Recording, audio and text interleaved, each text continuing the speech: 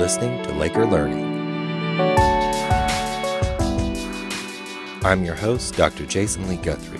On this podcast, you'll hear from my colleagues in the College of Arts and Sciences at Clayton State University. They'll be sharing their creative teaching strategies to inform and inspire your own classroom practice.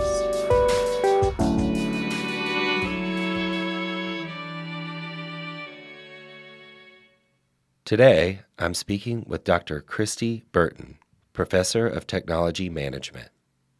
Christy is going to share about using Flipgrid in Ethics, Technology, and Culture, a graduate-level course in our Masters of Arts in Liberal Studies. Great. Well, Flipgrid is a website and free application that allows instructors to facilitate video discussions. And I had heard about it before, but this past summer, I attended the USG professional development workshops on different pedagogy, and that was one of them. It was actually entitled, I think, Free Tools to Use in Your Course. And so I went through it was just probably a 1-hour workshop, but it was really hands-on, and I thought, I am going to use this. So using Flipgrid in the course really has helped to find connection between me and the students with each other. Yeah, so tell us a little bit about the specific ways that you are implementing it. Is it a single assignment, or is it an ongoing project over the course of the semester? Yes, sure. So with Flipgrid, students are given access to discussion topics where they then go in to create and share their video responses.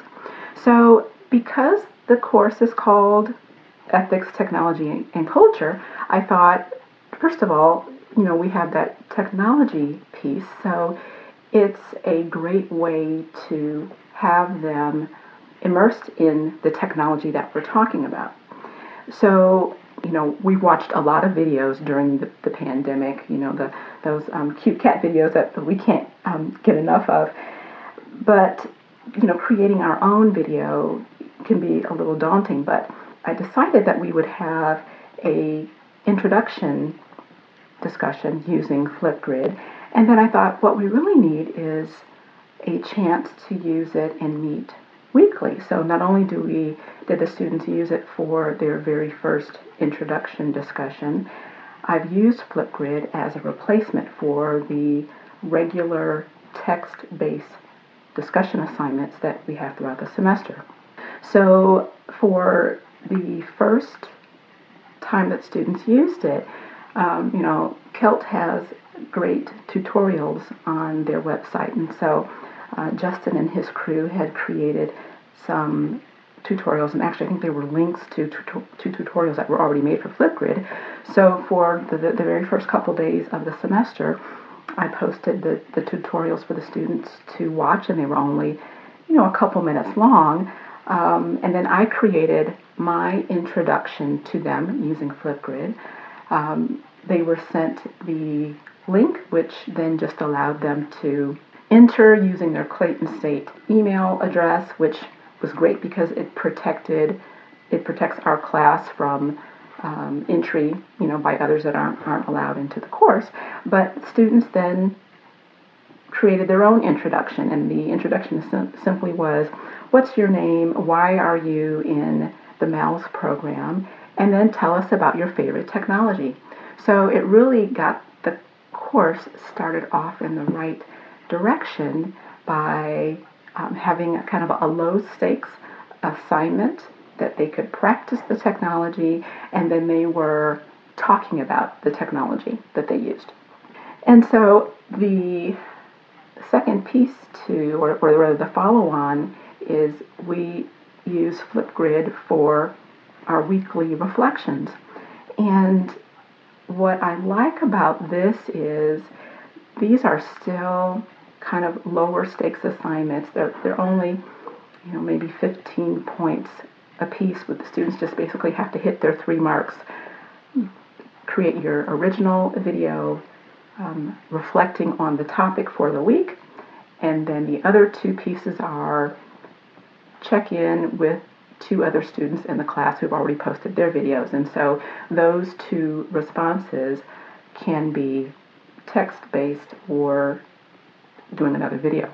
But I found, once a student has done their first original video, the remainder, the other two, they're simply, most of them choose to do a text response.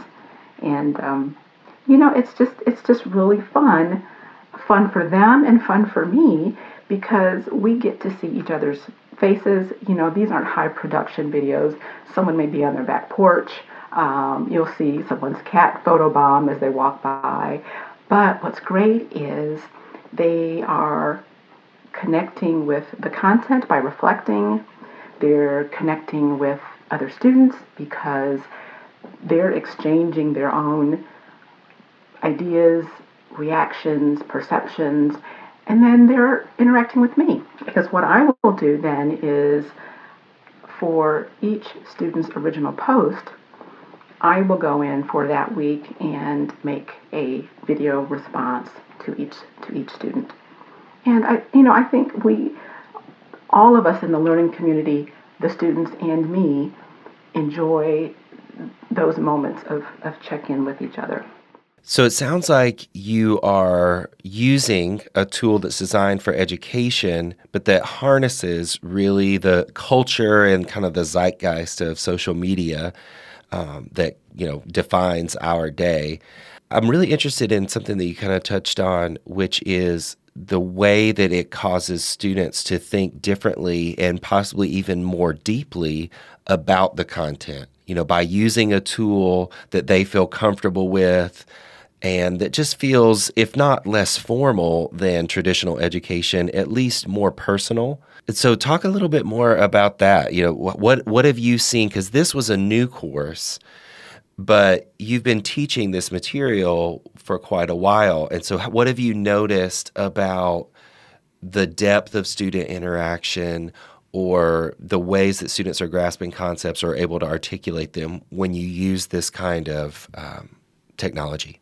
I've done the Quality Matters workshop, probably 10 or 15 years ago. Some of the key elements in Quality Matters is the student-to-student connection, the student to content, and then the student to instructor. And so Flipgrid really is a great way to hit all three of those key Quality Matters elements. For each week's response, the students are asked to comment on one of the three prompts, or I guess what do I have here? 4 question prompts. What were you surprised to find out and why? Or what was so valuable that you're going to explore it more and why? What did you learn that you're going to teach someone else in your circle, maybe home, job, or professional? Or what made you concerned or disappointed to find out and why? And so that range of question prompts helps students to situate themselves inside the concepts that we're learning, and they can face left, right, center, and really just have a wide variety of options for how they want to process it. And so, yes, we could do that using the normal discussion text-based functions that we have in D2L, but there's just something about speaking, looking into the camera, and then watching someone else talk about the very concept that you're thinking about, because we miss that when we're not in a seated course. And I think when you ask students what they like about an online program or an online course, one of the things they'll say is, well, it's flexible, and I can save a lot of time because I'm not sitting in the classroom. But what they don't initially realize is that when you're sitting in the classroom and you're hearing other people talk about something that you're chewing on, that you're trying to digest, it's helping you to process it and make meaning, so then that you're learning it to a deeper degree than if you were just sitting at home reading the text by yourself. So I really think that when students see their peers talking about the concepts, and then they're able to just go right in immediately.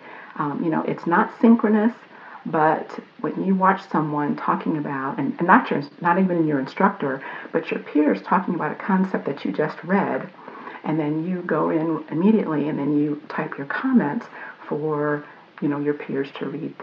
That's meaning happening, learning happening. I think in a way that maybe just isn't captured with just the make 2 posts over the 7 days. I think our brains light up in ways when we the subtleties of the way somebody explains something that just comes across in video and audio that you don't get from just the text-based discussion. Yeah, that's great. I would be interested to hear how have the students kind of voiced that, whether in, formal student evaluations or if you are just asking them informally or, doing a testimonial at the end of the course or something like that. Like, what's been the student feedback on this strategy? My feeling is from the way they approach the assignment, most of them start with, what I really enjoyed about this week's topic was, or, wow, I couldn't believe that we talked about X, Y, and Z. I'm going to share that with my mother or my sister. Part of the course, some of the topics, one of the topics we talk about are ethics. And, we're talking about some different philosophers, and some of it's new, some of it's not. But I remember one student hearing something new regarding spirituality that he said he was going to talk to his mother about. And so, when you read students writing in their responses, it's cathartic for them, but it all really opens up your eyes to how they're interacting with, what is a new concept for them. It's more than just book learning. It's more than just the knowledge on the page. They're really interacting with it in a way that makes a difference in their personal lives, and that's kind of rewarding. Well, it's been rewarding to talk to you today. Thanks so much for coming on the show and sharing. Great, thank you.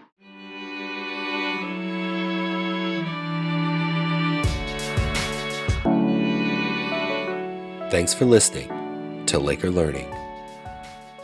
I've been speaking today with Dr. Christy Burton, full professor of technology management.